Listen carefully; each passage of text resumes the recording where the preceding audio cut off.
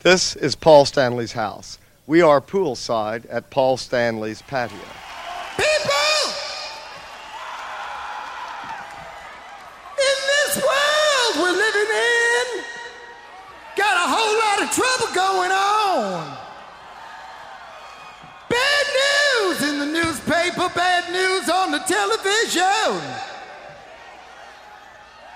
If you want to get together, people, you got to unite under one common cause. I believe the cause we should unite under is rock and roll.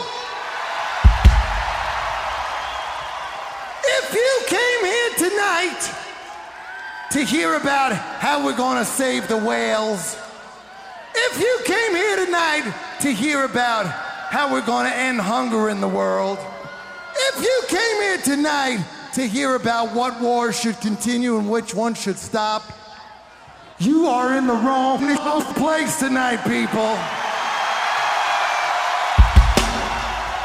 We are here to escape from all the bad news. We are here to have a good time. It's okay. Even when things are going bad, it ain't a crime to say, you know something? I'm not feeling so good. I think I oughta rock and roll all night and party every day!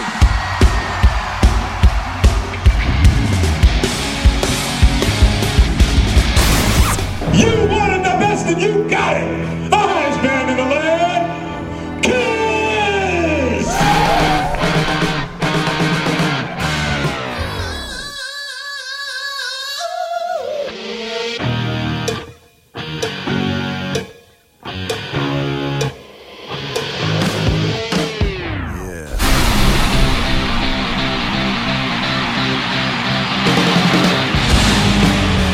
That's right, Kiss Army. You wanted the best, you got the best. I'm Matt Porter, and you are live with us here in the Kiss Room. It's our first show of 2013. It's our Paul Stanley birthday bash, and we're going to kick off the show with something that Bob requested. He's listening on his headphones at work. Bob's an original Kiss fan, so we're going to play him a demo, Love Gun, here in the Kiss Room on Monco Radio, where music and minds meet.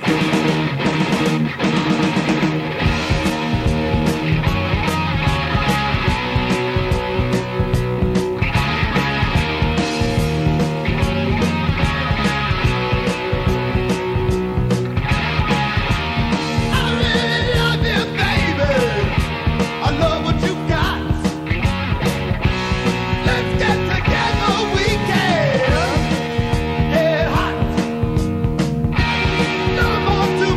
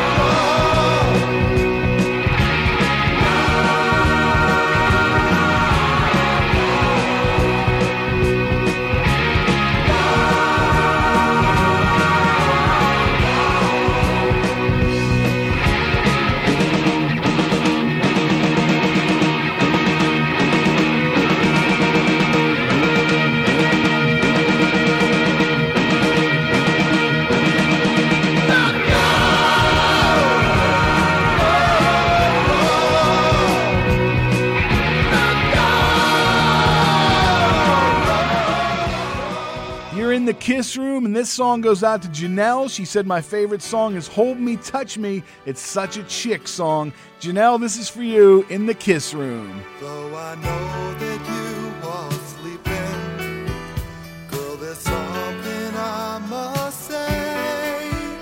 Though the road may wind, my love will find the way. Many miles have come between us, and the days they come and go. Still with all we feel, it never really shows. Hold me, touch me, and think of me when we're apart. Hold me, baby, won't you touch me, and think of me here in the night, and you know it'll be alright.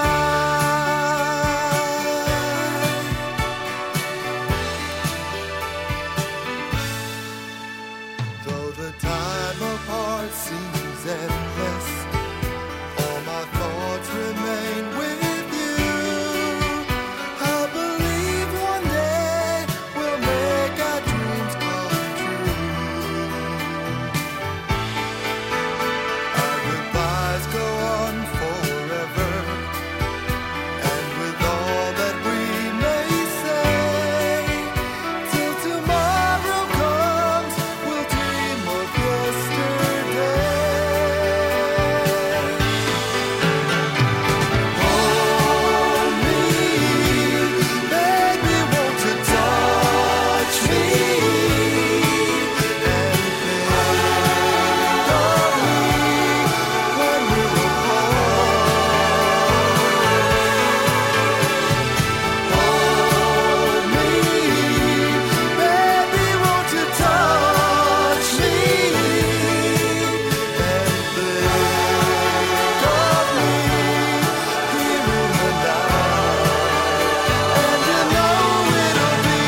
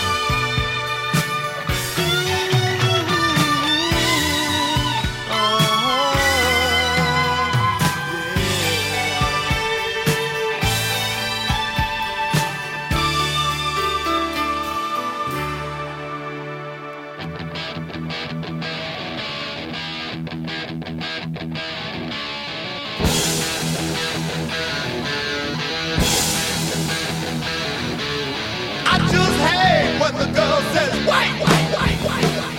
I really want her by my side, don't hesitate. I really want her by my side the whole night through. We do all the things that we want to do.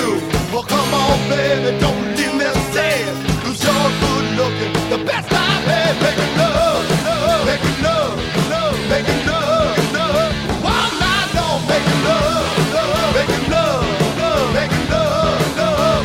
All night long, all night long.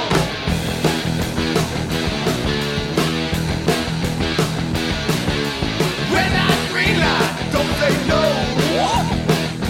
I really want her. She said stop, baby, go, go, go.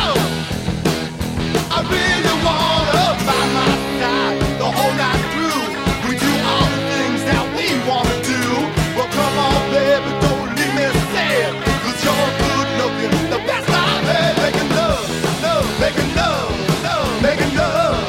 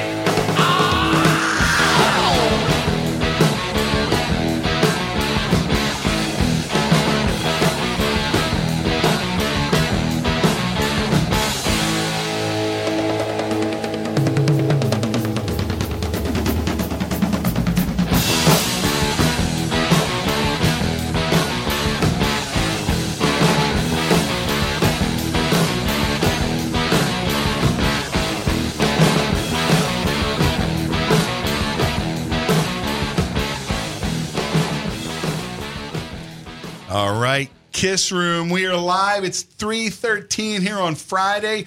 We have a packed house here today, live with us in the Kiss Room. How you doing, people? And you know that voice. So that's right off the bat. You heard Chris G. He's back. He's going to talk a little bit about Gene's ego. Yeah. And also the fact that he does share a birthday with Paul Stanley. He is the Star Child. He shares a birthday with the Star Child. And your birthday, and I'm not going to give away the number, but it's the same day as the birthday Kiss. I was born the same day as Paul Stanley, January 20th, but the same year that Kiss was born.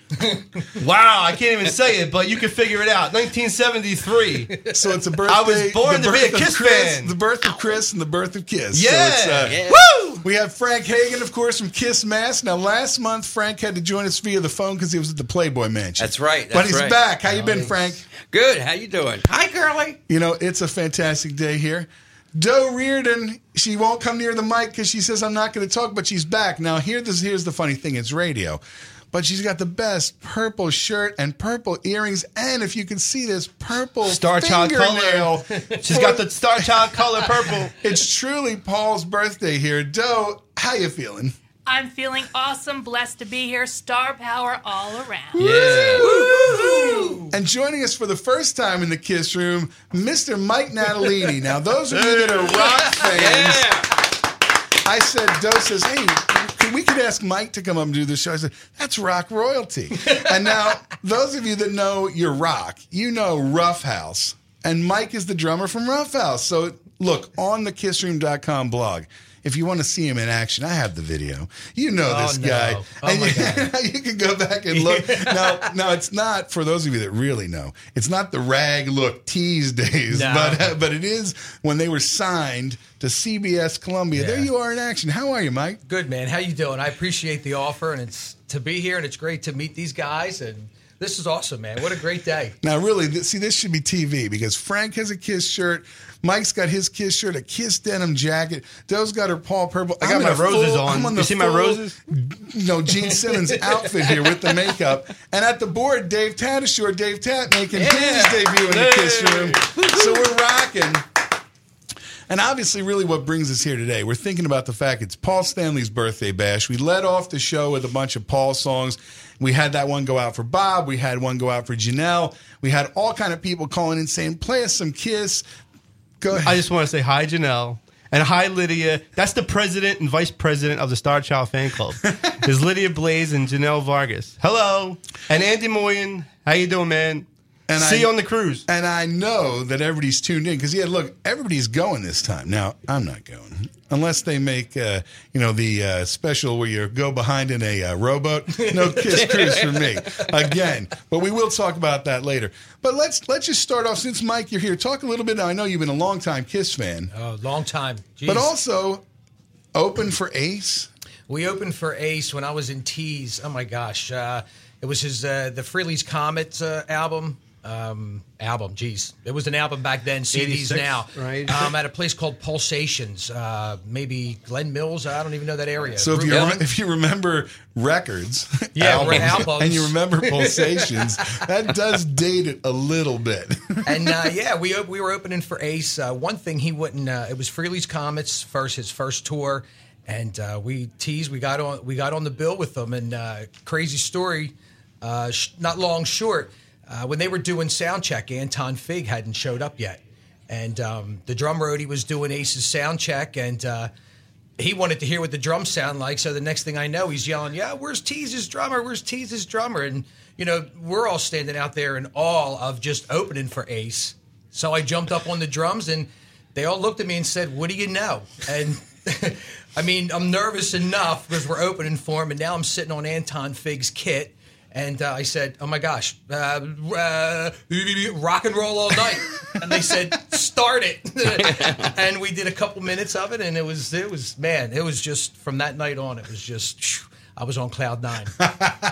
We were just really bummed. The only thing, Ace wouldn't take any pictures with us. It was really cool. We signed autographs, but we didn't really ask why, but it was really cool. I mean, he wasn't, he came and he watched us, the whole band was on the side, watch us. I mean, I know you've seen us before. Absolutely. So they were interested, and they really liked us. They really enjoyed it. It's a shame we didn't get on that that tour with them, because that would have been great. That would have been great.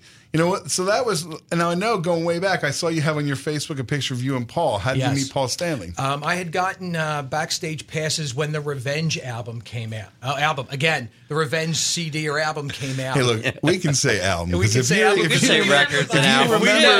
If you remember when Revenge came out, you remember albums. And they were at the Stabler Arena, and I was there. I had gotten backstage passes, and after the show, we went backstage, and the guys were great. I mean, Eric Singer was on drums, which phenomenal, and it was so funny. You know, we were backstage, and one of the photographers even came up to me, and he was like, "Are you Eric Singer's brother?" And I was like, "No, well, why?" And I'm like, "Oh my God, you know, you look just like him." And then met Paul, just walked up to Paul and said, "How you doing?" Introduced myself, told him who I was playing with, and he even turned around to Eric, and he was like, "Eric, is this guy your brother?" And a great guy. Got my picture taken with him, you know, met all of them, got my picture taken with Eric, and yeah, like you said, it's on my Facebook. Now, the funny thing, again, if we were on TV, Doe is swooning. As he's saying that he walked up to Paula, she's melting over in the corner there. We should have TV cameras here. So now we're talking about Paul Stanley, obviously, and now one thing that I got a couple emails, Chris, the last time we talked, you mentioned that you had met Paul Stanley, but then you met him the night after, and you were going to say that's another story. Is that a story you can tell on the air? After I sang to him at the Live to Win show. Right. Yeah, I sang to him at the Live to Win show. I did the end of I Want You for him, and you know everything went blank, and Paul's about to do the ending, and it was like a rock star moment. And I'm like looking up at the stage. All of a sudden, there's like nothing going on, and all of a sudden I just go, and all of a sudden he's looking down at me like, you know, you want to do it? And that was the first night. Great. This is first of two. So Live to Win, you know, I sang on Paul's mic to Paul, and you know, it was great. All my family and friends were there. And then the next day, he was doing a makeup appearance with Gene. It was when the first Kissology was coming out. And I said to myself, I got to go. I said, you know, I just met him, and this would be great. You know, he heard me one night. Now he'll see me in makeup. So I went up to New York. I had a friend that had a room up there. Got ready. I'm walking down Times Square to go to the line at the record store, and people are beeping and waving. They don't know what's going on. They think it might be Paul Stanley walking down the street. And I'm like waving back at them. And it was Halloween. It was Halloween, but it was early in the day, so a lot of people weren't dressed yet. You know, and then we're just like walking down the street in the middle of Times Square, and you know, people are waving and everything. So now I'm in line, and it was an all-day affair, and I was tired from the night before, and all day long I'm there in makeup and platform boots. And long story short, finally get to go and meet Paul and Gene. And real quick, before that, they were doing a thing at MTV, and I was out by the front, and they're on a float waving to people outside at MTV.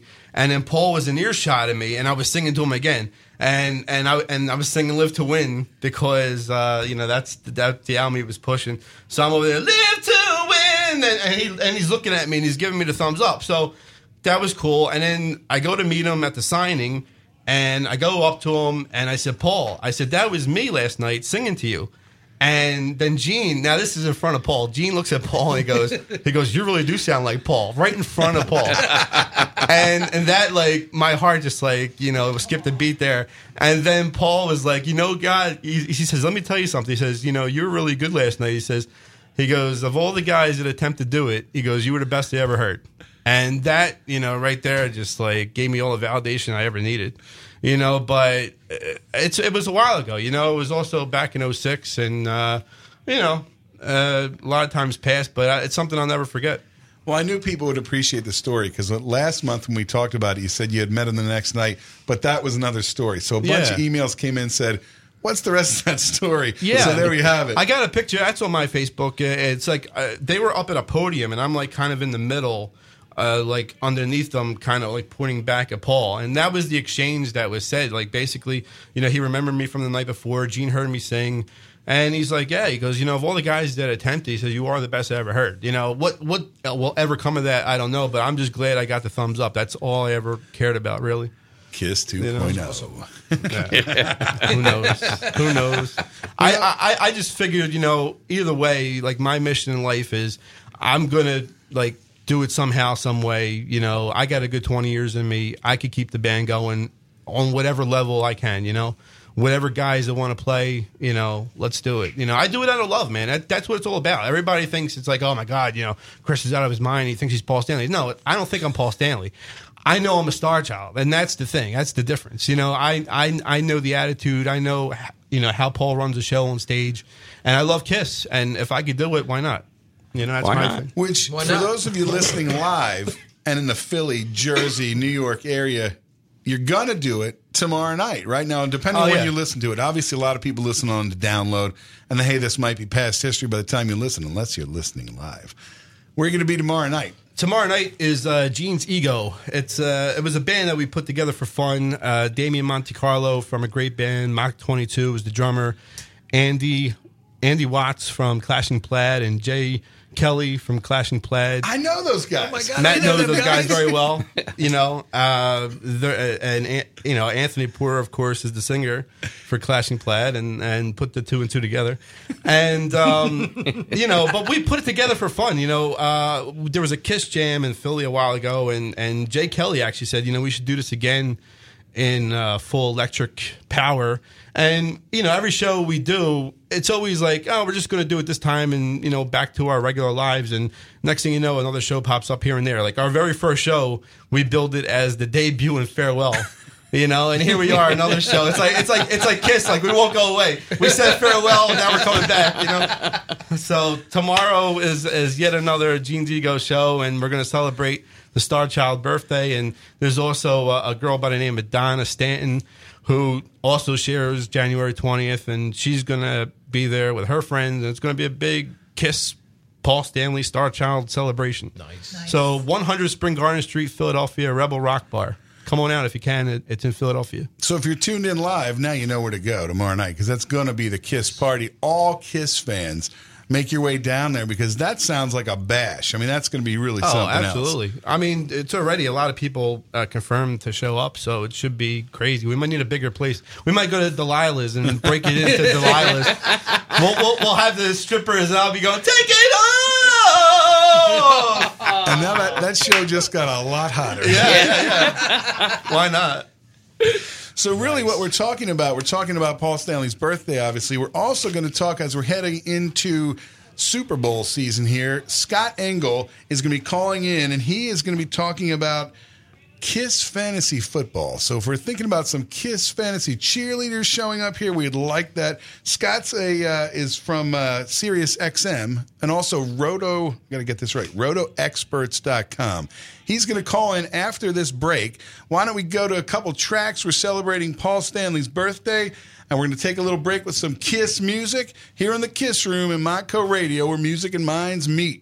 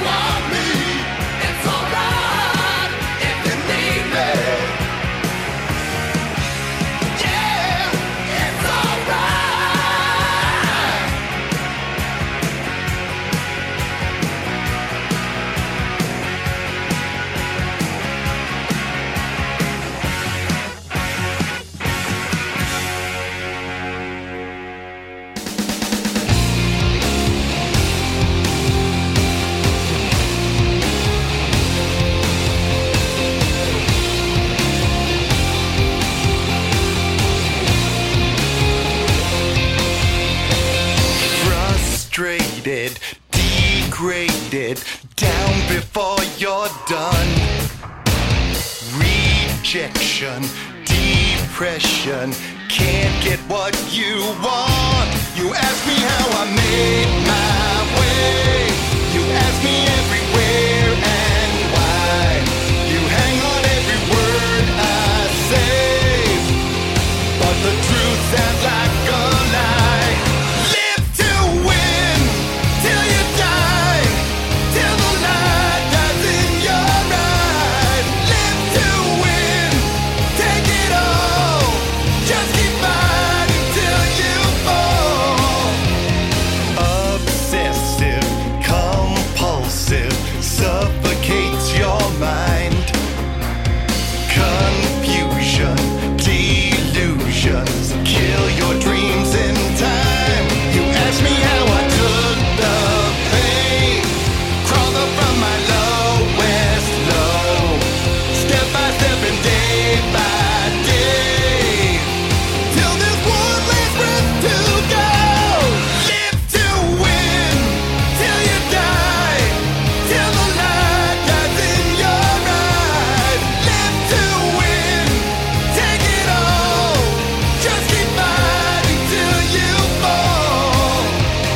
Day by day, kicking all the way, I'm not caving in.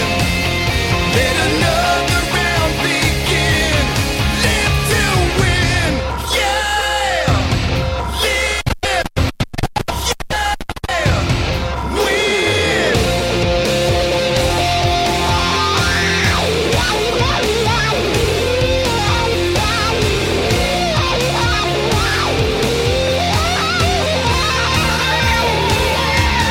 Live to win till you die, till the light dies in your eyes. Live to win, take it all, just keep fighting till you fall. Day by day, kicking all the way, I'm not caving in. Let another round begin. Live to win. Live to win. Live to win. Yeah. Live. Yeah. Win. Live to win. We are back in the Kiss Room. It's just after 3:30. And now, see, really, we should have a TV show because if you were in with us during the break, Mike's drumming every part on the desk. Chris is singing every part. Yeah. It's like we got our own super group here with us in the studio. We start YouTubing this. And, well, you never know. We might end up with a webcam. But joining us on the phone right now, we have Scott Engel of RotoExperts.com. He is also a host on the SiriusXM Fantasy Sports radio channel and also a diehard Kiss fan. And we'll talk about that. Scott, are you there? Yeah, I'm here. You know, this is Peter Chris. I'm really upset about this Kiss Fantasy Football League. Those bastards didn't give me the first pick, and I wrote Beth. So now, Peter Chris. I want fair football. You know, how come you were getting less to be the quarterback than, the Gene character? I don't know. Yeah. Now, the first question we have about Kiss Fantasy Football, can you send us Kiss Fantasy Football cheerleaders?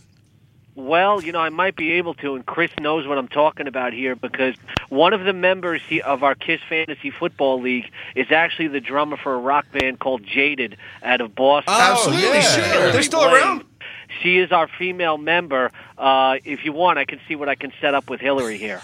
That'd be fantastic. And anybody that was at the Kiss convention, I think it was 2006 and I think 2007, they're a fantastic band. I mean, they really, it's rock and it's metal and they're really good. But we won't get too far off the topic.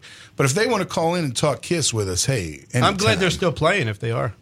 Are they still playing? I think they are. I think they changed the lineups a few times. But, Hillary's really good despite the fact that she's a Miami Dolphins fan. Well, the way that she plays that guitar, we don't care who she's cheering for. We're cheering for her. But tell us, what is Kiss Fantasy Football? Well, we just finished our 8th season. It basically started as a bunch of Kiss fans who had dual loves. You know, they both love Kiss and they both love fantasy football. And, you know, I rounded up some of my friends online who both love football and in person. And we had the first draft, and we're now 8 years going strong. Chris, the latest championship was won by the St. Paul Stanleys. Yes, out of Minnesota. Oh, yeah? Oh, yeah! Yes. That's awesome. Now they have their hair tied back overlooking the Long Island Express. Right. Blowing in the wind. I'd crying. Winning a championship is like a big piece of chocolate cake, yes. But you know, we just finished our 8th year. And everybody who gets in the league has to pass a test to show their Kiss knowledge.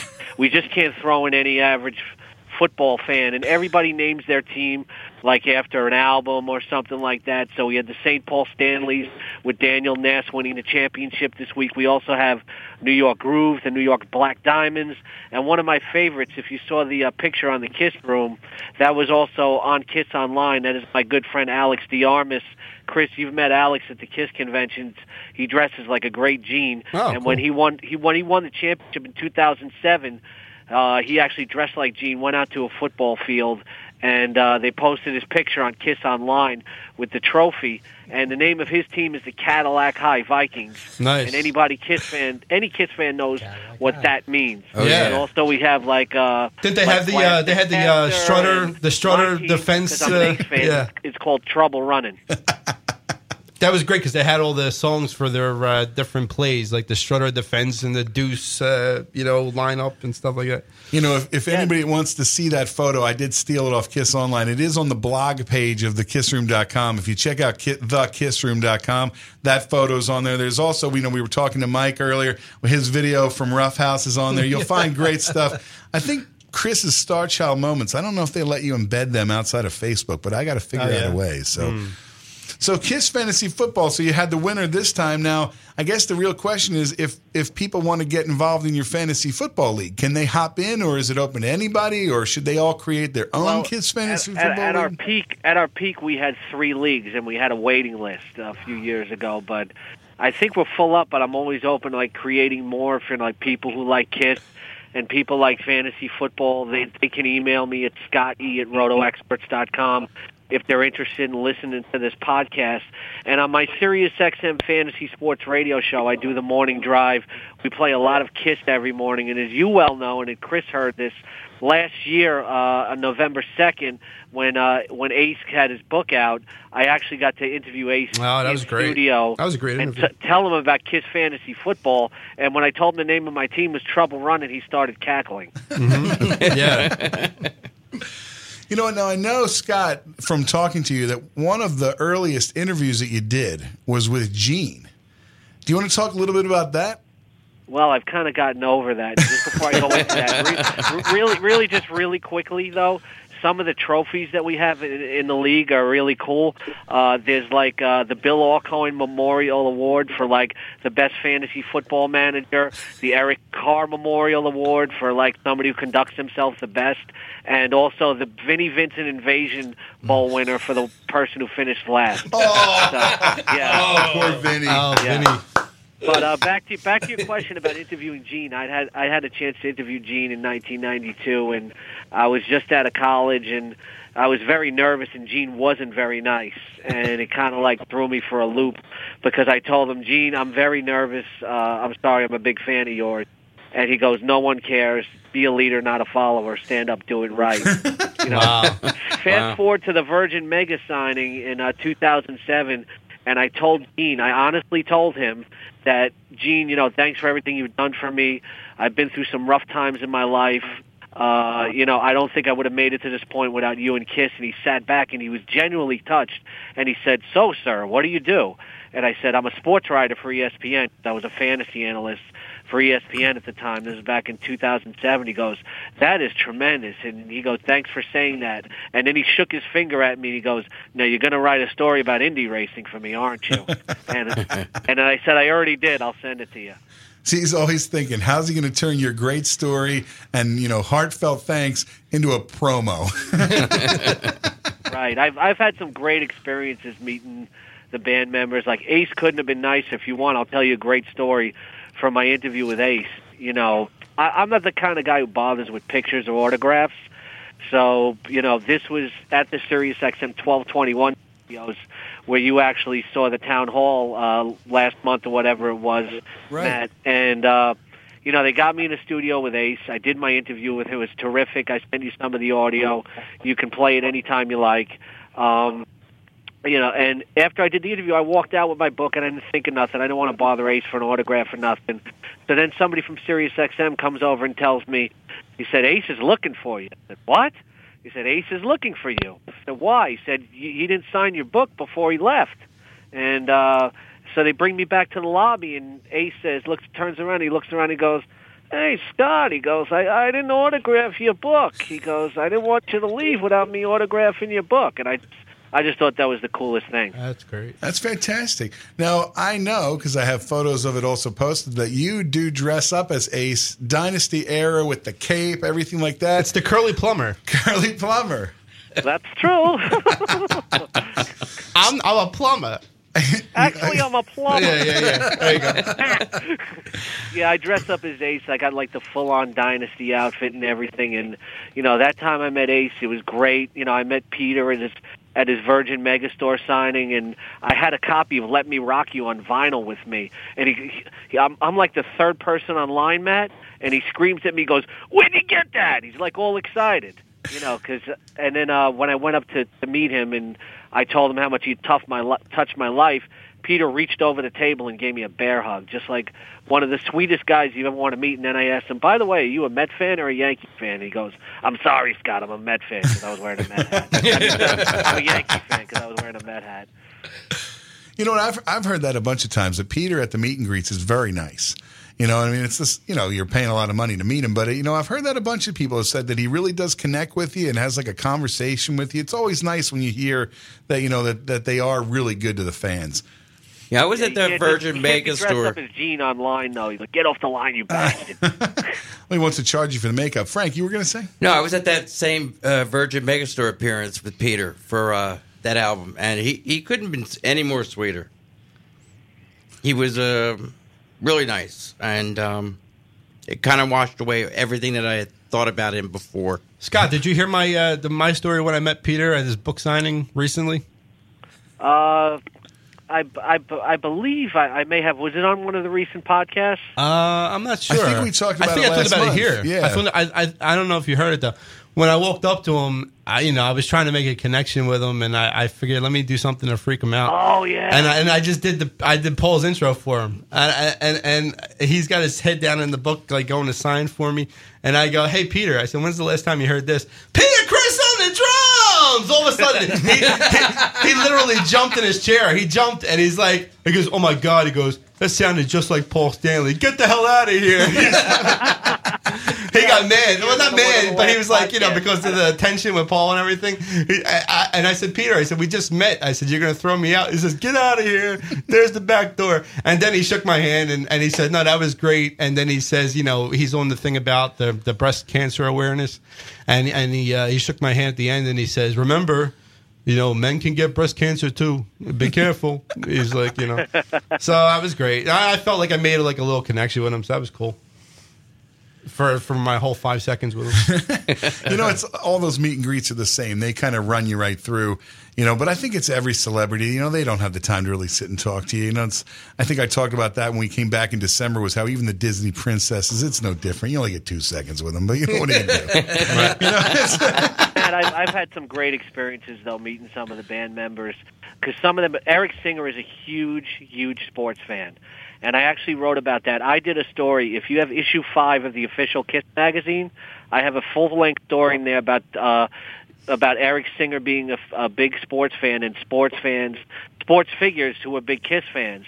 And Eric, at the time, knew me from working at ESPN, and he just, when he got away from signing, I think it was like the 2007 Expo, he stood in the corner and just talked to me about the Cleveland Browns and the Cleveland Cavaliers. It was his way of like, relaxing because I wasn't bothering him for anything, and he was just talking sports for me. He is a huge Cavaliers and Lakers fan, and in that story, I mentioned how Bobby Bonilla, who used to play for the New York Mets and the Pittsburgh Pirates, is a huge Kiss fan, and he used to walk up to the plate with Psycho Circus as his walk-up music, and he finally got to meet Paul Stanley, and Paul was trying to teach him guitar, but Bobby was telling me that his fingers were too big to really, be a proper guitar player. Well, and didn't he teach Paul how to hit a fastball too? No. I don't get that. See, it's funny when you get to talk to these people about things other than he's Eric Singer's probably just, you don't want to talk about Kiss. He's talks about Kiss 24/7. He probably really could connect with that you had something else. Now, the one thing, of course, we only talk about Kiss, but how did you get into Kiss? I know you're a longtime Kiss fan, Scott. How did you discover the band? Well, I'm a huge Kiss fan, and obviously, I listen to this podcast. You guys do a great job. So I'm very honored to be here. I love this podcast. I love Three Sides of the Coin as well. I think they're doing a great job. But I just saw them on the Paul Lynde Halloween special in 1976, and I was completely hooked. And I'm really a big fan of the original band. But in 1985, I actually worked at Madison Square Garden after I graduated high school, selling T-shirts. And I got to work at the Asylum tour in 1985. I met Eric Carr backstage, but the coolest thing was I was setting up my T-shirt stand, and then I heard what sounded like sound checks. So I ran out to the arena, and I'm in an empty Madison Square Garden, and they're playing Detroit Rock City. They finish Detroit Rock City. I yell, "Play Love Gun," and they do. Now, look, cool. It doesn't get much better than that. So really, when we think about it, Mike had the chance to play drums with Ace. You got to call out a song with Kiss. We got all the big time people here with us today. I mean, really, that's really Paul, Chris over here singing for Paul Stanley. I tell you, I feel like I'm sitting next to Paul. If I don't look at him, man. But get out of the line, buddy. and Mike looks like Eric Singer, so we're going to do a Revenge Eric tribute. The Revenge tribute will happen right here in the Kiss room. Anytime. That sounds good. So, Scott, anything else you want to say about Kiss Fantasy Football? And obviously, we're heading up to the Super Bowl. What's the sports expert pick? Well, I was picking the 49ers, before the playoffs even started. Even though I'm a big Seahawk fan, they had a great season. As far as Kiss Fantasy Football goes, the coolest thing is when they put it on Kiss Online, and Paul and Gene are well aware of Kiss Fantasy Football, and whenever I, write them in, Keith is very cooperative about it, because, we're just fans. We're not doing it for money because, number one, we love it, and number two, Gene would want to cut, and we don't want anything to do with it. If all of a sudden, if there becomes the official one through Kiss, we're going to know why, because you talked about it too much here today. Yeah, but... my show is on, I am the managing director of RotoExperts.com. It's a big fantasy sports site. And I do the morning drive on Sirius XM Fantasy Sports Radio, Sirius 210 XM87. And we have a lot of fans on our show who are Kiss fans. I actually had some of my listeners come to the recent Ace Frehley show in Times Square with me. So that was really, really cool. I'm a regular on Kiss FAQ. People know me as 41 Mets, and I've always been a big fan of Kissteria. I need to see them play some New York. It'll happen, man. Yeah, hopefully within. Probably, I'm not going to lie. It's probably going to be about another year off because we're trying to make new costumes, and we want to come back bigger and better. So. Well, it'll be worth the wait. You're going to be down in Philly tomorrow night, aren't you, Scott, with your uncle? Yeah, I'm going to go visit my uncle. So, you should drag your uncle down to the Rebel Rock Bar where Gene's Ego is going to play. You could hear Chris. I mean, what are the chances you're going to be in town? Well, unfortunately, my uncle's not a Kiss fan. He's a Barry Manilow. I can sing Manilow, too. They're going to let him sing Moon River in a rap form if he wants. I'm sure. I have seen Chris at several Kiss Expos, and it's very, very hard for tribute guys to capture Paul Stanley. Very hard. I think of all the original members, he does a terrific job. I am a big fan of tribute bands. I think when Kiss doesn't come to town, they fill a void, and I really, really have an appreciation for them. I think Chris does an outstanding job. Thank you, Scott. I appreciate it. Absolutely. Yeah, we're all big fans here in the Kiss room of thank you. everybody. Thank you. So it's. I think Gene and Paul suck.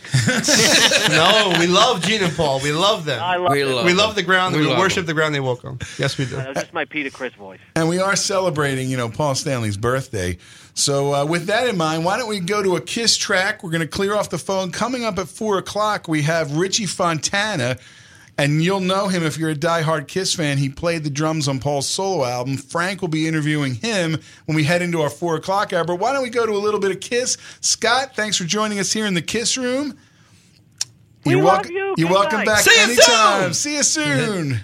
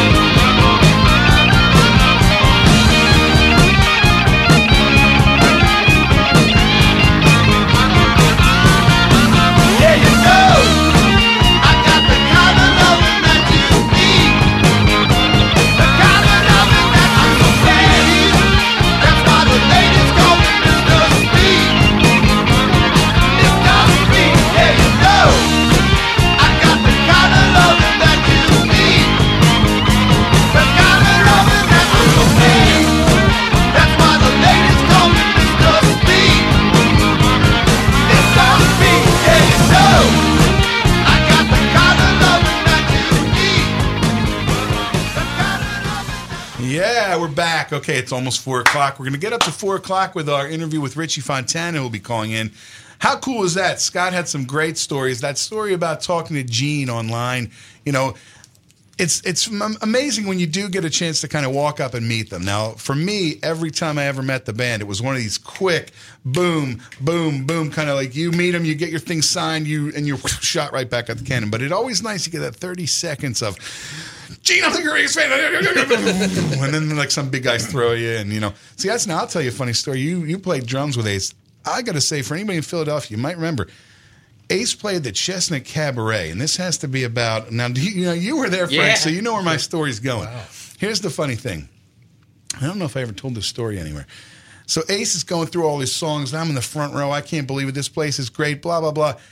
I decide that during Detroit Rock City that this is the exact right time for me to jump up on the stage and belt out a couple lines, which I get up and I'm right in on the second verse. You know, I'm right there, and then boom, this big guy, big enough to pick me up, right around my chest, drags me off to the side, throws me right off the stage. But I did sing a couple lines with Ace. Now, I'm not cool like being invited as you were or handed the mic as you were. I was that guy. Now, if anybody in Philadelphia remembers that, now, Frank, I remember that night. there. Wow. I'm like, oh my God, I know this dude. And there I was getting thrown off the stage. But luckily, I think the guy realized I was pretty harmless. Ace was laughing. He's like looking like, oh, look at this guy. And yeah, it was cool. So that's my close to being on stage with Kiss story. Now, Mike, still counts, though. I know that you were definitely influenced by Kiss. Yeah. When did you discover Kiss? 70, maybe Dress to Kill album. Early. Yeah, early. Well, I mean, I'm an old guy, so, you know, I won't give the age. But, I mean, growing up, I didn't listen to rock music. Growing up, I was telling these guys, you know, I was into the Supremes, the Stylistics, the Blue Notes, all that kind of stuff. Never really too much rock. And then, you know, this band breaks out, and you know, not much. The first three albums really, you know, you really didn't hear too much about them until the live album came out. But you know, just reading the magazines and stuff, and I was like, wow, this is really cool. And it was Peter Criss. I mean, Peter Criss, you know, just turned it around for me to start playing drums, and they were the first rock band that I listened to for years, you know, and then I started to really, you know, branch out in music with the different types of music that I listened to. But Kiss was always in my heart, man. So now, when I met you, you were in Tease and then Rough House. Now, anybody, if you go online and you Google Tease and Rough House, you're going to see this band had a great look. You know, what was the first band you were in? Oh my gosh, I was in a band called Trickery. I can't even think of the names back then. And then I was in a band called Manus, and we were all huge Kiss fans. You know, then that's when Kiss really started to break into the scene back in, like 74, I guess, 75-ish, 76. And the first show I saw them was at the Civic Center when they first came to Philly, I guess. Their live album. Well, Tower. They were the Well, Tower. so, Tower. If it's March, I believe it's March something 76, and I have a poster from that show. I might even still have my tickets, Yes, which I probably do. You know what? My sister-in-law found it in their friend's attic, like mint condition. It's red, white, and blue. Civic Center. I'll have to post that online.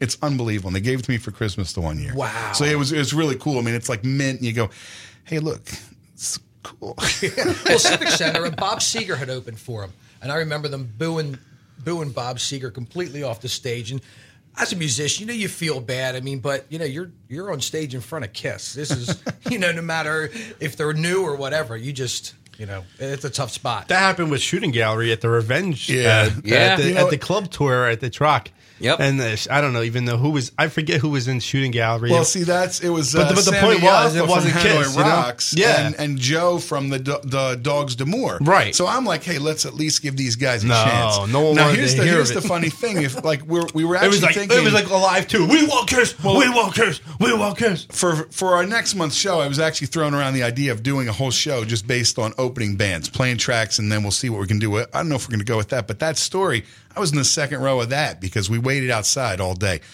And remember what he said was, Gene and Paul invited me. Who invited you? And the crowd turned on him. And that was I remember that. I've seen a lot of bands. I probably started the chant. We want Kiss. We want Kiss. You know, Get off the stage. Everybody that's listening knows they have seen a band that, you know, maybe didn't get a good reception from the fans. That was the worst one because that guy lost it. And, you know, Billy G. Bang. Well, I'm sure that's his real name, but I'm pretty sure that was the singer of Shooting Gallery. I remember that. Anybody that was there, I thought, oh, this poor guy, he's not feeling it tonight. No. So it's Philly, and anybody in this area, you know, Philly can be tough. You know, they were that night. So that was one of the craziest Kiss shows I ever saw. So that's Revenge Tour, club era. Yeah. General admission. No. And that was, people were throwing around. Like, I remember when Gene came walking out, he hasn't even done anything. He's got his arms crossed, the bass down low. They're playing. He's looking out at the crowd. It was like being in water. The whole crowd moving in a way that I was thinking, I'm not a small guy. I'm going to be crushed. This little gal in front of me, I thought, she's going to be crushed. She was like, what did I do? Look, just hold on. That show was something else. I was there for the Stone Pony for that tour. Amazing. It was like a living room. One of my favorite memories. Okay, I think our phone call's going. Why don't we go to the break up to 4 o'clock? Hit track, why don't you play us into track 3 there, Dave? Okay, so here we're going to do. I think we got our callers coming in. Put him on hold for just a second. Hit track 3 up here. We're going to go to our break. Hey, look, we're going to go to our break. We got on the phone Richie Fontana. We're going to take a quick break and be right back on the Kiss Room. Yay!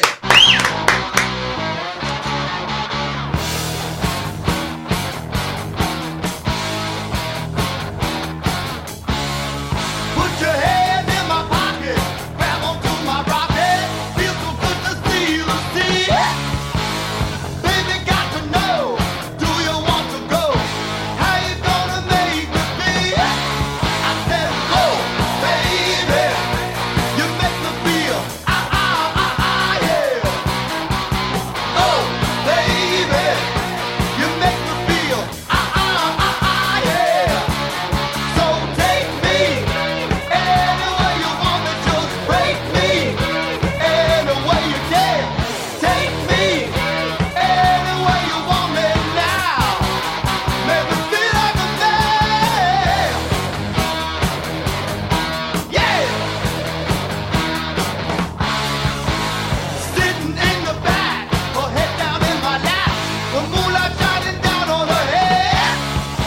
The radio was playing, her fingertips were straying. Her mama didn't know she was there.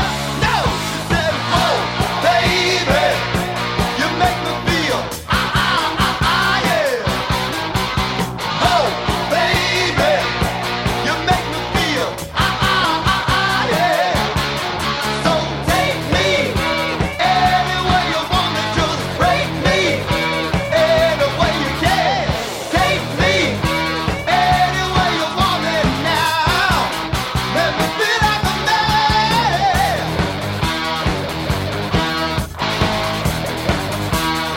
Make me feel it, baby.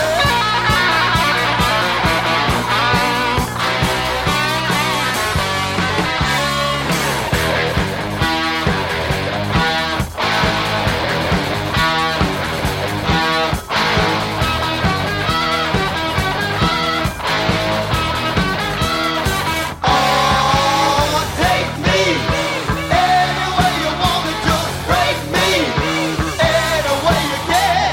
Take me anywhere you want me now. Take me, baby. Take me, make me, break me, love me, breathe me, hug me anywhere you can.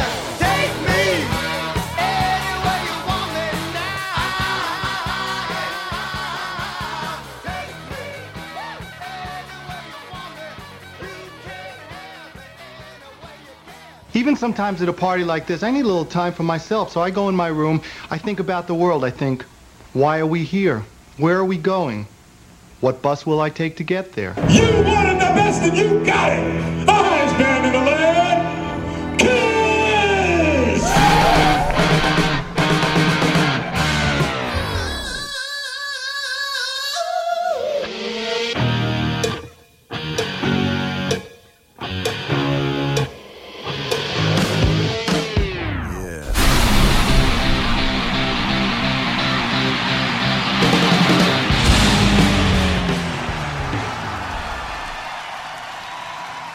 And you're back here in the Kiss Room on Monco Radio, where music and minds meet. We are joined now on the phone by Richie Fontana. Richie, welcome to the Kiss Room. Happy to be here. Is this Frank? This That's is Matt Matt. Porter. I'm going to turn this over to, we always say, we're going to turn the microphone over to Frank. He's going to give an interview right now. We're going to start here in the Kiss Room. Hey, Richie, how you doing? How you doing, Frank? Very good, man. Thanks. Hey, welcome to the Kiss Room. Now, I'm happy to be here. Yeah, well, we're happy to have you here. Birthday? Pardon? Is today Paul Stanley's birthday? Well, It's the 20th. It's the 20th, but we're celebrating it today. Oh, okay. Because I know we were born the same years. That means we're the same age, which would, of course, be 29. Right? The rest is, classified information. Classified. Now, you've been a long-time family member of the Aucoin organization with Piper. How did you initially get involved with Bill Aucoin and the Aucoin management? Okay, well, let's see. Back in the early 70s, I was in a band called Wormwood Scrubs, and the bass player of that band was Danny McGarry. And now, he had previously worked with Billy some years before that. And once that band, Wormwood Scrubs, dissolved, Billy called Danny and said he had a little development deal from Bearsville Records. And that was Albert Grossman's label at the time. Now we're into like mid-70s, 1975. So he says, I want to cut these tracks, and Danny brought me along. He says, I need a drummer too. So Danny and I went up to Woodstock. Billy drove down from Boston. We cut these 4 tracks in Woodstock. Well, Bearsville, really. That's where the record company was, in the studio. And we cut about 4 Billy songs, and then after that, he went around hawking, the material. And he ran into Bill Aucoin. I think he met him on a plane flight or something. And one thing led to another, and Bill was interested in, everything Billy was doing. So he says, so we cut some more tracks. We cut what would have been, what became the first single on our album was called Who's Your Boyfriend, with another demo. And then eventually we got to 2 other guys, Tommy Gunn and Alan Nolan, and they put us in a rehearsal studio. And, Bill, we signed with Bill. He signed the band. And they put us in a rehearsal studio, and we lived there for like 6 months, just rehearsing. Right. And Bill would bring in record executives just to see us in the rehearsal studio. The funny thing about Piper was we signed with Bill and A&M Records before we ever did a single gig. Wow. Yeah, we never did one gig. We just got signed out of a rehearsal studio. Like, we would be rehearsing, and Bill would bring in Clive Davis, this one, that one, and the other one, and he says, look, when I come in with him, just turn it on, like nail him, Right. And that's how we did. We got signed out of SIR Studios in New York. Wow. Yeah. Now, can you recall the first time you met Kiss since you were with Aucoin management? The first time I met them was, I used to see them up at the office, Right. At Aucoin. And then Gene and Paul came into our rehearsals once we were signed, because we were the third band. It was Kiss, and they had Stars already. Right. And once they signed us at that same studio, SIR rehearsals, Gene and Paul came in to say hello, check us out, So I guess that's the first time I really met them. But then, I guess it's a coincidence, when they were recording their Love Gun album, we were recording our second album, Can't Wait. We were both recording those albums at Electric Lady Studios in New York at the same time. Kiss was in Studio A. We were in Studio B cutting our basic tracks.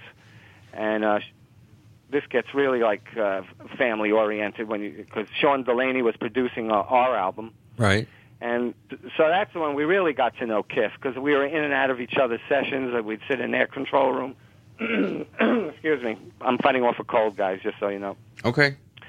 And they would come into ours, and we got to know them pretty well from, those sessions, which led to them requesting that we open for them on the Love Gun tour that followed a little later that year. We went out on the road with the Babies. We opened for the Babies that summer of '77, and when we finished that tour, we thought we were done, and then Aucoin said, no, you're getting on the Kiss tour. So we did 2 nights at Madison Square Garden, and we did about 7 or 8 more cities with them.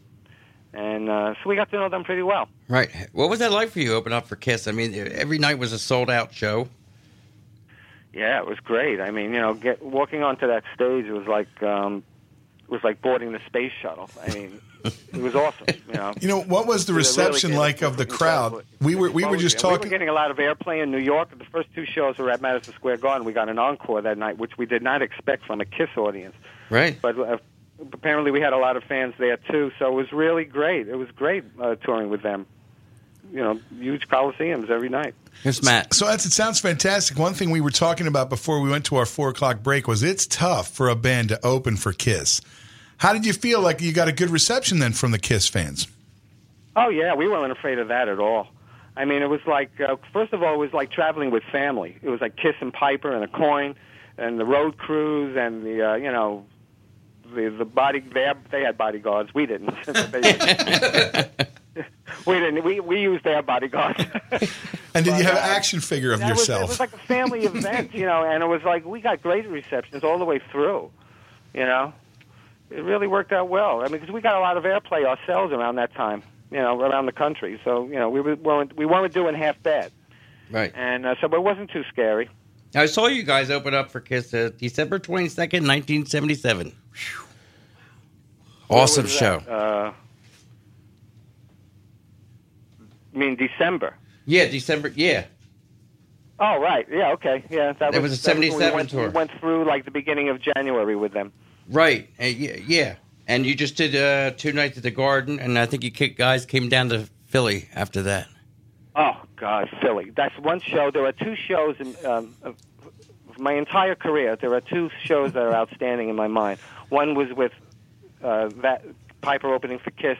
The other one was a Laura Branigan show, which I'll get to later. But when we played in Philly with Kiss, that was at the old Spectrum. Right. Spectrum. Yeah. Spectrum! God bless the Spectrum. Yeah! Yeah, well, let me tell you something, man. Philly audiences fucking rock. I mean, they always had that reputation. We heard about it. Aerosmith had played there, and there was like a problem. I think like a cherry bomb went off or something on the stage or whatever. But it was just from the fans being overzealous, And so when we got there, we did our sound checks and everything, and then we were backstage, and it was time to go on. The adrenaline was flowing like it always did. And before we went on, Gene and Paul, again, came back to our dressing room. They told us, they said, look, don't be afraid. The Philly audiences are wild. And when we walked out on that stage, I went up, before I jumped on my drum riser, I just went up to Tommy's mic, and I just went, all right, Philadelphia. And the place, we felt like we were the Beatles. I mean, the place was the most electric show I think I've ever done in my entire life. The place was berserk. It was great. That's fantastic. That's awesome. Yeah. How did you become involved with Paul Stanley's solo album? Was it just based on the strength of being involved in the organization? Well, yeah, pretty much. I mean, okay, then Piper disbanded, and because Billy, I think Bill Coyne actually talked Billy into just going solo. So as soon as Piper disbanded, I got a call from Billy Squire, and he goes, look, I want you to still work with me. So I worked with Billy for a whole year after that, while he was like, we were recording demos of his new songs before he signed with Capitol. And right in the middle of all that, I got a call from the office, from McCoy, and they said, Richie, Paul would like you to come down to Electric Lady and play. So I had heard that Carmine Appice was supposed to do Paul's album. That's all I knew. So I said, sure, I'll go down. I came down, we met Bob Kulick, Steve Buslow, and Paul. And we went to Electric Lady, and we just, we sat there. Paul played the songs for us, and we composed the parts. And we cut the tracks, and I'll get into more detail about that stuff if you want. But then later on, after I was there a few days, and then I got a call from Paul. I don't know how much time went by, a few weeks, something like that. I don't know. And he says, Rich, I just want you to know these tracks are the tracks. Like, I didn't know if they were going to be demos or what, Right. But he called me up and goes, no, these are the tracks. This is the album. I said, oh, great, And so Carmine ended up being on just one track, and my friend Craig Cramp, who became my friend later, played on the rest of the album on the L.A. sessions. But it was just from, touring with Kiss, being around the office. Paul knew me, and, he knew my playing and everything. He requested me to come down. How was Paul? Was Paul a hands-on as a producer for this album? Was he really heavily involved in it, or? Oh, yeah, definitely he was. I was just there when we did the actual recordings, when we did the basic tracks, and I hung out with Paul a little bit while he did some guitar overdubs and things. He knew what he wanted to do. He had the production in his head, So he carried it out very well. And, oh, yeah, definitely hands-on. And then after that, we had a little thing going with the Session Click. After I did Paul Stanley's album, Paul called me again later on because he was getting involved in other things. Maybe the two brothers, the Alessi brothers. Right. Yeah, Paul was producing some tracks for them, so he wanted to use the same crew that he had on his album. So it was myself, Bob Kulick, and Steve Buslow. Bruce Kulick may have played on some of that. I don't remember, but I think maybe Bruce did too. And we cut a couple of tracks for the Alessi brothers as well after that. So we had this little thing going on, an Electric Lady, during that time frame. I want to ask you, what was the vibe like within the Kiss world at that time? You know, with the band splintering up and doing their own solo albums, and their disappointment of Kiss meets the Phantom. What was the mood like with Kiss? I mean, you would know. You know, I wasn't in their camp that tightly that I would know, you know, exactly what was going on. I mean, I think they were all pretty excited that they were finally getting a chance to stretch, you know, musically, and do these solo albums. So I don't know. I didn't know of any problems at the time. Right. You know, I mean, they were just moving forward. You know, Gene and Paul especially. They're very aggressive. You know, I don't think there were any major concerns. I really don't know. I mean, Lydia would even know better than me on that, what was going on within their band thing, you know. Right, within that time period. All right, right. I mean, from what I could see, everything was fine. You know, everybody was like, you know, this was like a major project. I mean, doing 4 solo albums that were going to be released simultaneously. You know, it was like, you know, right. That was everybody. They splintered off, but you know, happily. That was unheard of that day and age. You know, four albums being released on the same day. Oh yeah, it was totally wild. I mean, no one's ever done it. I don't think anyone's ever done it since. So, you know, they knew they would be getting back together to do more stuff together. So, you know, right. So it was pretty exciting, and it involved a lot of other musicians and stuff. So, you know, it was incredible. I got a fact or fiction for you.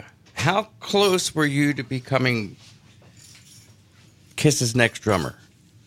Oh, okay, yeah, there's a story there. Yeah, there is a story there. Yeah, it's a short story, though. When I was in the Scat Brothers with Sean Delaney, now we'll get into that, too, right. I guess, but I was living in L.A., and we were out there, you know, rehearsing all the time, Casablanca Soundstage. So I was living up at the house in the Hollywood Hills, and Bill Aucoin's West Coast secretary calls me up at the house one day. This is in 1980. And she goes, Richie, come down to the office by yourself. I want to talk to you, which I thought was weird. I said, okay. So I drove down there, I sat down, and she said to me, her name was Melanie, and she said, Richie, listen, Bill called.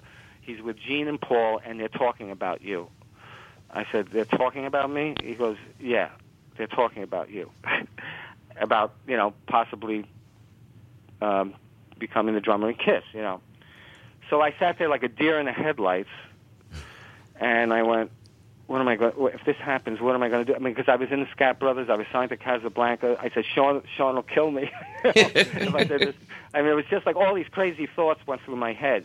And I said, but it made sense because they knew me. I toured with them. I played on Paul's album. They knew I can sing as well, and everything. But it never came to be, and it was obvious why. Because at that time, Kiss had yet to be unmasked. Right. No one had ever seen them without their makeup.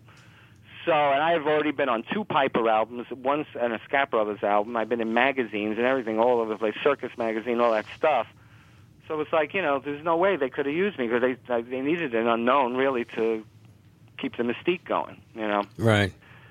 So, but that freaked me out. Bill did that to me twice. He did it with Billy Idol, too. It was like, you know, but, which I always appreciated. They always thought about me. They always kept me close to the camp, you know, and, but that would have been a life-changing experience, wouldn't it? Yes, it would. Yes, it would. Yeah. Yeah. But, you know, I ended up with Lydia Chris as my girlfriend anyway. Yeah. You won. I won, yeah. You won. See, I actually did replace Peter Criss eventually. Oh, wow. Oh, We need a drum. Boom, boom, ching. You followed the spoiler. But I'm dumb, right? Yeah. All right, it's 79. Yeah, right. I'm sorry? No, so go ahead. All right, it's 79. You joined Sean Delaney's Scat Brothers. First thing, you know what I want to ask you? What do you think of Kiss today? The current lineup. You have any thoughts? I think they're very good. When I just saw them on David Letterman a few weeks back, whenever it was, I said, they fucking sound great. You know, they're really, really good band. I mean, you know, they're good players. Eric Singer and Tommy does a great job. Right. I mean, I think they sound really good. Yeah, we all do, too. Mm-hmm. I think so. I mean, you know, a lot of the fans, it depends on the age of the fans, you know. A lot of them yearn for the early days with Ace and Peter. I mean, it's you know, it was very hard even for me to, like, you know, take in the fact that it wasn't Ace and Peter anymore for a long time, you know, because it's like, you know, it's like the Beatles without Ringo and George. It's like, well, you know, it can't be. And it's, but it depends on what age. Like, I was there from the beginning. I mean, not as a fan, but as one of their peers. So it's a little different for me. But even as a peer, you know, it was like a little odd at first. But after enough time goes by, and then especially for the fans, the ones that were born in the late 60s, or the 70s or whatever, you know, they don't miss Peter and Ace like the older fans do. Right. So what does it matter? They were franchised. It's fantastic. But I think they sound really good. They're a really, really good playing working band right now. You know, in 79, you joined Sean Delaney's Scat Brothers. You wrote a huge dance hit called Walk the Night. Right. And, I mean, and it right now it's on Grand Theft Auto 4. Yeah. Yeah. Yeah. The Scat Brothers thing is another odd situation. Yeah. Yeah. You care to elaborate? The way we got signed, first of all, if you want to hear about that, Sean Delaney had a solo deal with Casablanca with Neil Bogart. Right. And, of course, Bill was the manager. And he did a solo album. It was called Highway. It was a great record and everything. Nothing really became of it much, even though it was great. But he still had a deal to do a second album, a second solo album. So what Sean decided is, because he didn't want it to be a solo album, he wanted to have a band. And he got everybody that was available that he liked a lot, that he always liked. He always liked me, you know, with Piper and stuff, and because he produced our second album, he worked with us on our tour. He toured with Piper. I mean, I got to know Sean well. Right. And so what he did was, behind the back of the record company, he had the money, the budget to do the second album. He got me. He got Peter Sweevil, who had been in Stars, bass player. He got another friend of his, David Andes. You know, he just recruited all the people he liked. And behind Neil Bogart's back, he got us. He goes, pack your bag, go to the airport, and go up to Toronto. So we went up to Toronto. The first album was already in progress. They had some session guys cutting the tracks of these songs that Sean and Peter wrote. And then David and I went up there and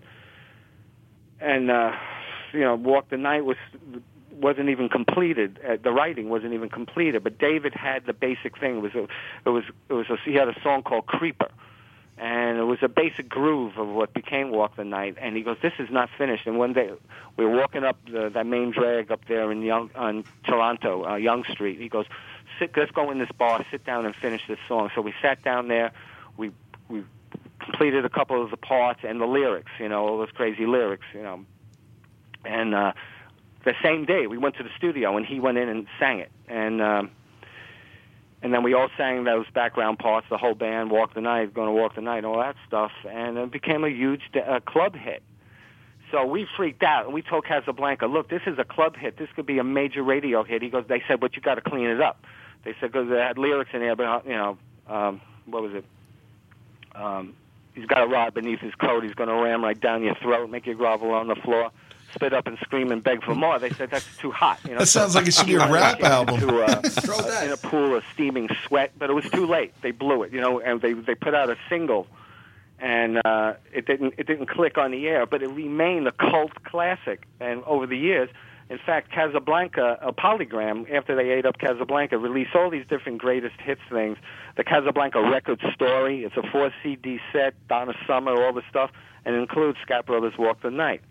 And some people used to say to me, "What are you doing in that band? Shouldn't you be in like the Raspberries or something?" Because that was more my thing. It still is today. My solo work, like my solo CD, Steady on the Steel, I'm pretty much power pop. But it was a stretch, and it was interesting because the guys in that band were so talented. It was like we were like 6 solo artists in a band, which was volatile at times, but it was very prolific, and it was a super, super talented band. There's something else I'd like to bring up. It's like we had a lot of success in Australia. We had this song called that Sean Delaney and Peter Sweever wrote called "Life at the Outpost," and it had kind of like cowboyish kind of lyrics. And the record company, Polygram in Australia, said, "This song is climbing up the charts. It's top 10. We need a video. We never shot a video." So they did their own. And they got these actors, because I want to clarify this because I know it's on YouTube. Yeah. And, and I've seen they it, got yeah. these actors who supposedly kind of look like us, and they did this video with this cowboy, this Macho Man cowboy theme. It was like kind of gay. Not that there's anything wrong with that. Not that there's anything wrong with that. But, we would have never shot a video like that. It's not us in the video. And, but then we recorded a second album in Toronto. David, a couple of members left. We had some personnel changes, and the second album was like rock and roll, and it was called Rico and the Ravens by the Scat Brothers, and it was only issued in Australia. And we went down there on tour for the success from the first album. We went down there to promote the second album. We toured down there for like 2.5 months. And they reported up that the Scat Brothers have gone back to their rockish roots, which I felt very good about. Right. Because at the time, Sean, the first album, was like it was like in the disco category, even though not everything on there is disco. It was like, but he was like kind of thinking he was coming off that dance scene, and he was trying to like maybe think we can like do something with that. But we came in on the tail end of that. Right. So so that was it. We had some success with that band, but well, now I know that's just not you guys in the video. What's that? Now I know it's not you guys in the video, because I've seen that video for Life at the Outpost on YouTube. Yeah, Life at the Outpost. Outpost was Outpost Drive in L.A., and Sean had a house there, and that's where the song came from, Life at the Outpost. And the funny thing is, Bill, before he passed away, we were laughing at the fact that we were talking about that video, and he goes, "Richie, Sean is the lead singer on that song." He goes, "But the actor that plays you, they made the lead singer because of the way you look." We were like hysterical laughing. I said, "This video is so wrong in so many ways. It's hysterical," but I'm happy to finally get this out about that. Many people, you're a good friend of Sean's. Many people feel that Sean never received the recognition that he rightfully deserved for all his work with Kiss. I want to know what your thoughts are about that. I think I agree with that. Sean, he never really did. I mean, he was like behind the scenes. He got like a little bit of recognition, but he was kind of like kept behind the scenes once, it got very successful. A lot of times what happens in the music business, it's hurtful, but like it happened with Laura Branigan, with Sid Bernstein too. It's like when someone helps you and then you get success, the business pulls you away from what actually got you going in the first place. And they didn't talk up Sean as much as they could have, perhaps, Right. Because he always felt a little jilted, always a little bit. Yeah, well, even though he co-wrote their early songs, everyone knows he choreographed the shows, and all that. But I think what happened is they evolved themselves. They started to evolve on their own, and they kind of it's like, okay, how much do we need to talk about Sean Delaney? I mean, that's how they felt. But on Sean's end, it was rough, Right. I talked to Sean several times, before he passed away, and he voiced his opinion about that. He just felt like he felt slighted. Yeah, he always did. Yeah. He always did. Yeah, because this is Chris. How you doing, Richie?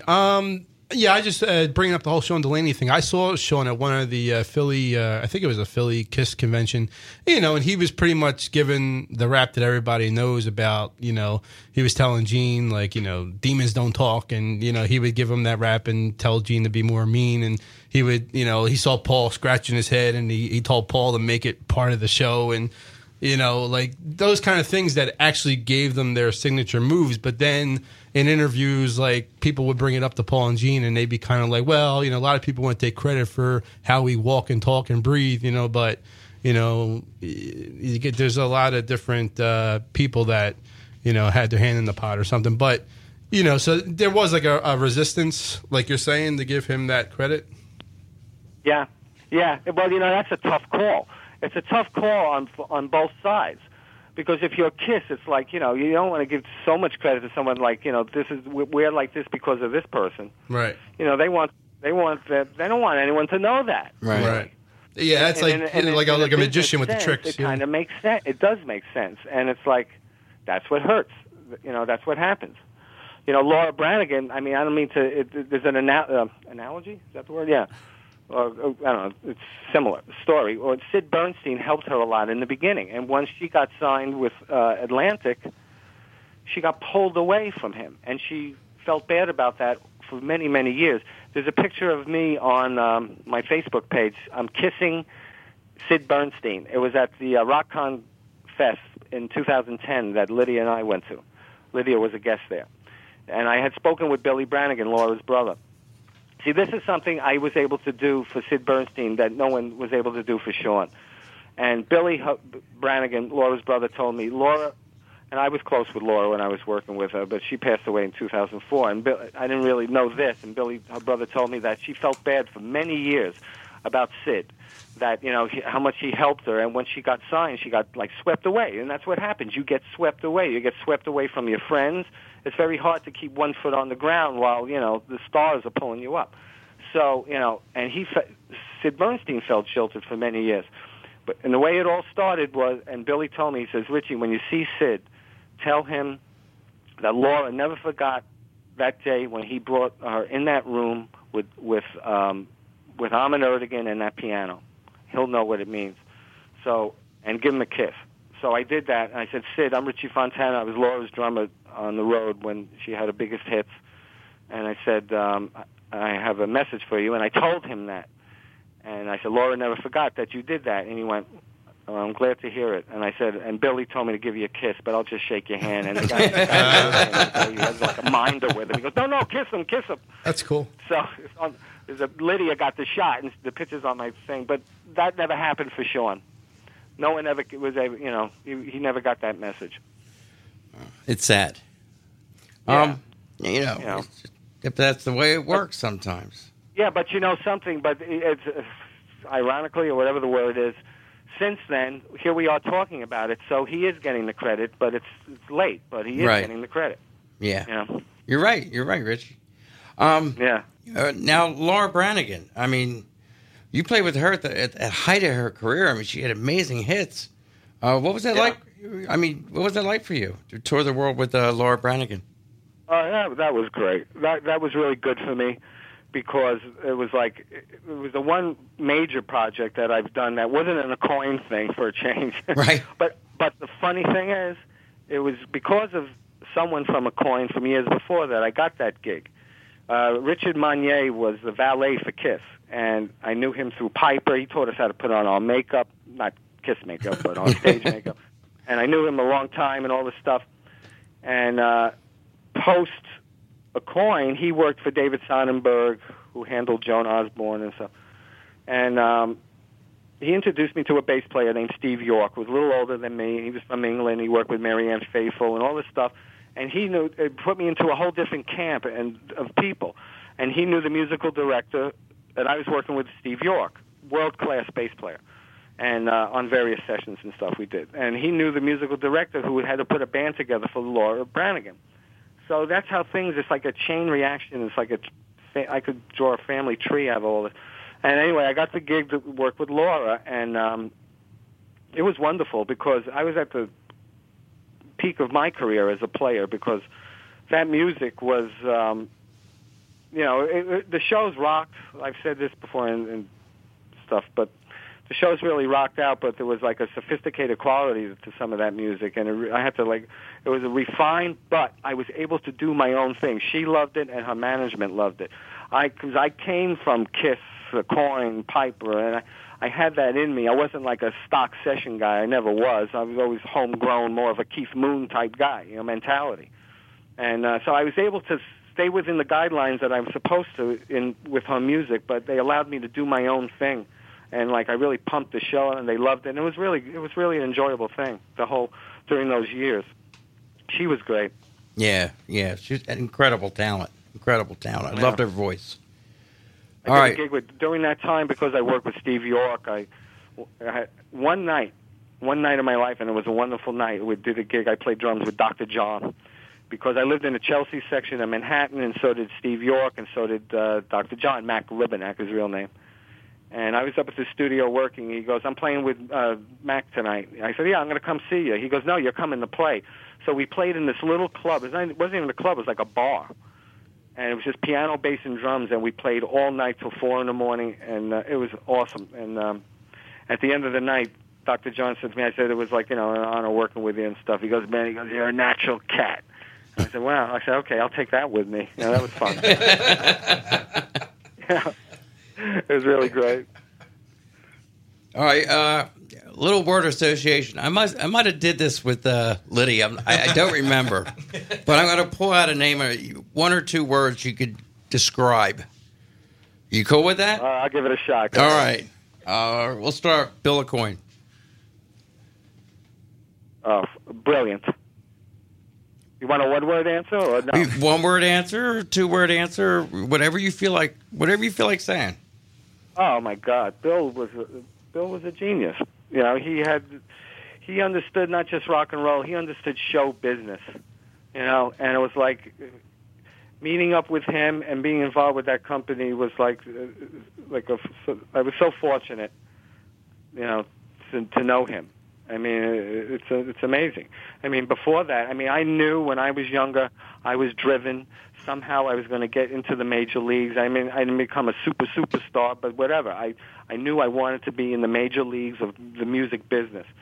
And I just, somehow, I didn't know how it was going to happen, and one thing led to another. And when I realized, all of a sudden, once you signed with Bill Aucoin, you felt like a star because they treated you like a star right away. And Sean was part of that, too. Right. It's like, you don't do this anymore. We're going to pay your rent because we don't want you to worry about anything. We're going to make you a star. And it was fucking awesome, It was like a family, pretty much. Wouldn't you say, Rich? Absolutely, it was a family, yeah. I loved Bill. He was a very special person, man. Ace Frehley.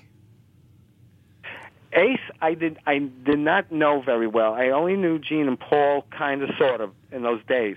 It wasn't until more recent times, since I've been with Lydia, that I've been around Ace. And I just think of him as, he's a lovable guy, Yeah. He's very likable. I like Ace a lot, his forgetfulness was very appealing, very endearing to me. Like, we met him, Lydia and I, and he goes, this is my boyfriend, this is Richie, he was in Piper, he opens for you. And then, time goes by, and we were at the memorial for Bill, and he goes, are you two an item? And Lydia goes, at that time, we've been together 8 years. He goes, what do I know? Difficult Ace. So, I love him. I love Ace. He's a great guy. Gene Simmons. I like Gene, too. And I know he's, whether what he does publicly, commercially, is shtick, or if it's partly real or whatever, I have a lot of respect for Gene. Dare I say, and Peter... he always was friendly with me, whether it was just commercially friendly or not. He used to say to me, Mr. Fontana, I always drop your name. This is going back a long time ago now, right. But I used to appreciate that. But Gene was, easy to talk to. All right. Dare I say Peter Criss?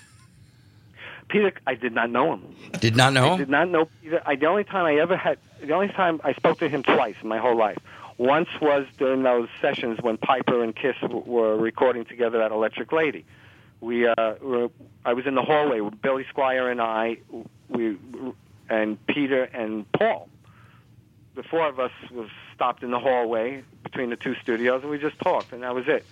And I really never spoke with him again until 2010, the memorial for Bill Aucoin down in Florida. And it was really nice to sit next to him and talk. And we talked about some technical musical things currently, about, the internet and having a guitar solo, the guy playing in Tokyo and coming into the studio in New York, and, whatever, all technical musical stuff. And I did mention those days. I said, the last time I was around you was when Piper, you guys were doing Love Gun, and he goes, "Oh, that was so long ago." But, I go, "Yeah," and then he was very nice. He tapped me on the arm. He goes, "I know the girl you have there." He goes, "Great." And I tapped him back on the arm, cool. And that was it. So that was the only time I met him. But I actually spoke to him more this time in 2010, 100 years later. Paul Stanley. Paul's great. I mean, I really liked working with him a lot because, I really, really respect his talent. I love his songwriting. He's great. I think he's one of the greatest singers, rock and roll singers, one of the greatest performers. And he has something that I have that I like. It's that melodic thing. I know he's a fan of the Raspberries and Beatles and everything, and it shows, Right. It's like I have a lot of respect for Paul Stanley. Really great. If you could, what would you say is the ultimate highlight of your career? If you have one, if you can pick one. That may be hard. Yeah. Well, it's some of those shows that I mentioned, actually, when I did the Tonight Show with LeBranigan, the Tonight Show with Johnny Carson twice. I mean, a lot of people do that, and I did it too, and it was great. And I think objectively, that could be the highlight. Even though when I did it, it was like, this is what we're doing today. Okay, we're doing a Tonight Show. Okay, and it's like, but objectively, when you think of your friends and your family, maybe that is the highlight. I don't know. For myself, the highlight for me were the two shows that I mentioned only one. When we opened for Kiss at the Spectrum, that was the most electric, bizarre, berserko thing I ever did. And it was a show we did with Laura at the Universal Amphitheater in New Orleans. Her album Self Control had gone platinum, and we did that song, Self Control. The building started to shake. Really? The applause was so tremendous. It was like the Spectrum gig in a way.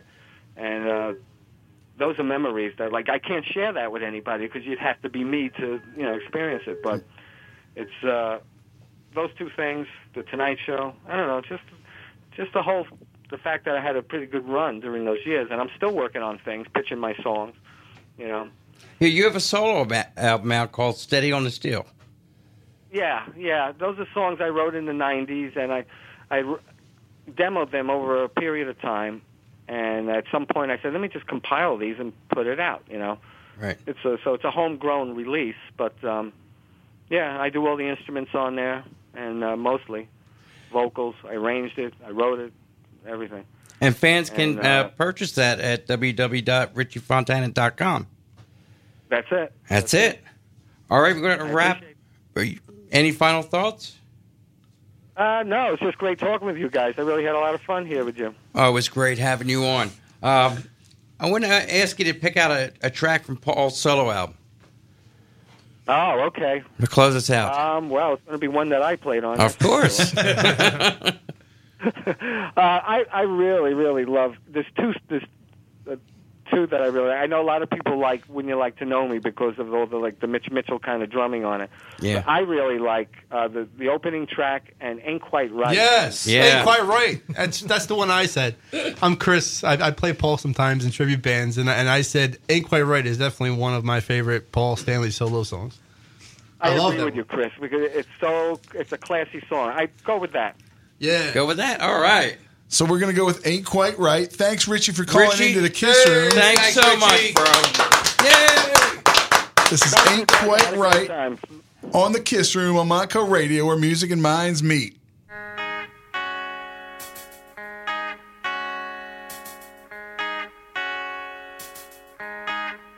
You were standing, and I was thinking of all the time that I spent hanging around. Situation could only get better. I got closer to see what I found.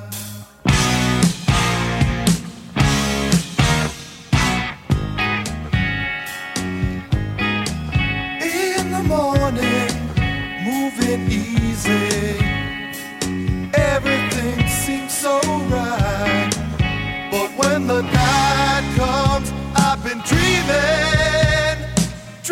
about leaving you one more time. Girl, you gave me good love, but it ain't quite right. No, I won't tell you that you're the only one for me, and I'd be a liar if I promised I could give you every single thing you'd ever need. You gave me good love, but it ain't quite right. Yeah, you gave me good love, but it ain't quite right.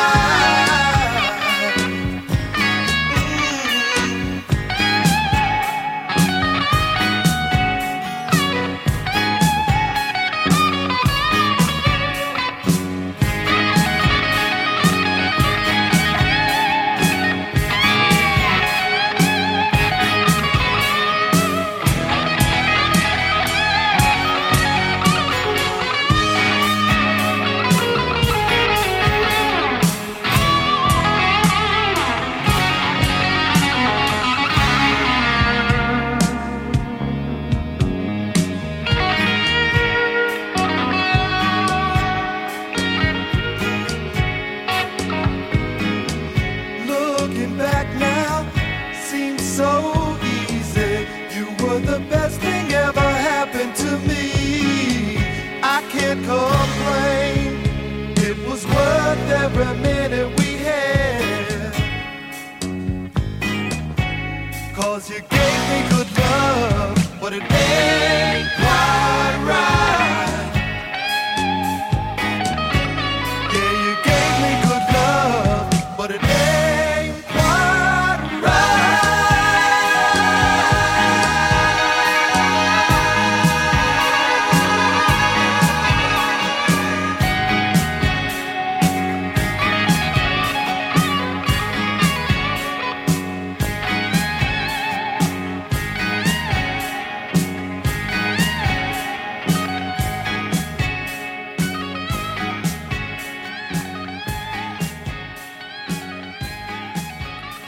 All right, we're back here in the Kiss Room. Frank Hagan, how about that? That was a fantastic interview, Awesome. Frank.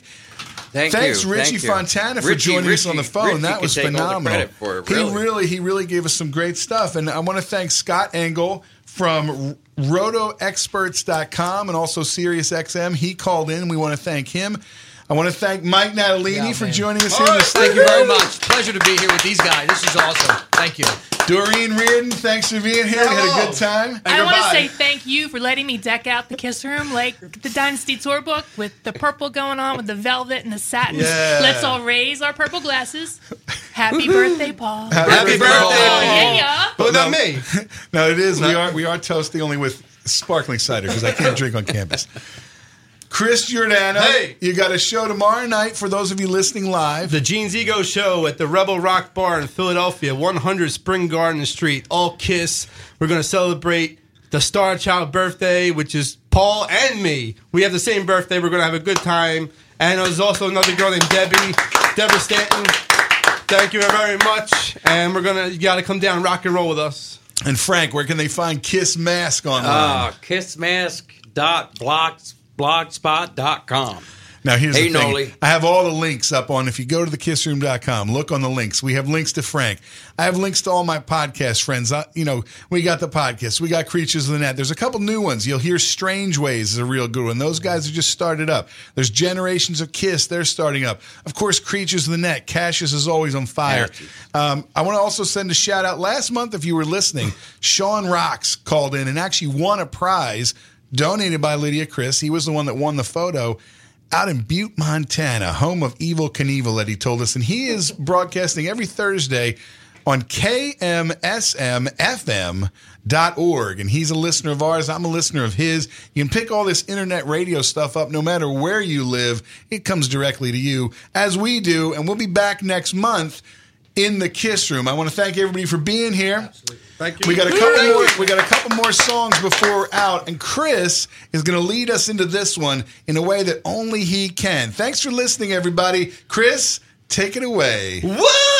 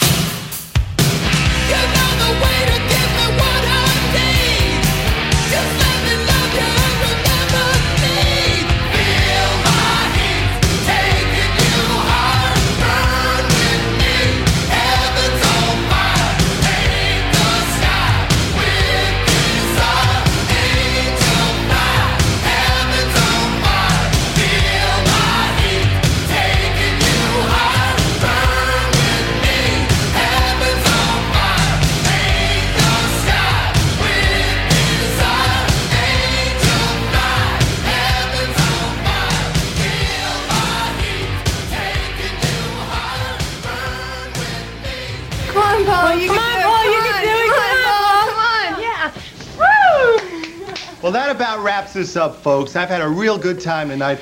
Even Disney World has to close. Good things do come to an end. But I want you to know something. I've had a really great time. You? Good time. You? Yeah. We've had a real good time. Now, listen. Life is as good as you make it, so you make sure you make it good. And I'm going to see you real soon. Goodbye.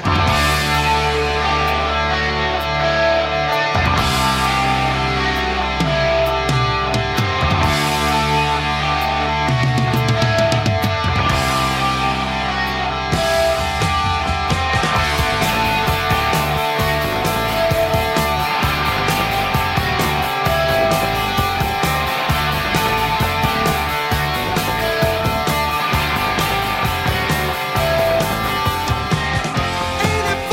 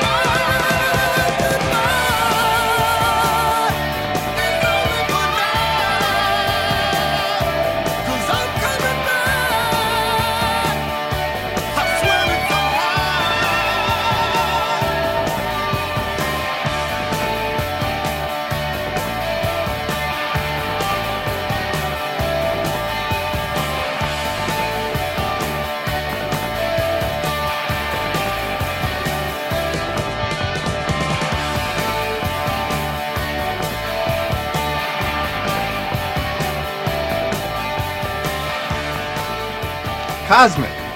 Don't let anybody say that there isn't fate involved in your lives, people, because this kind of stuff can happen to you also. Life is full of all kinds of changes and amazing coincidences that lead to prosperous fates. How's that?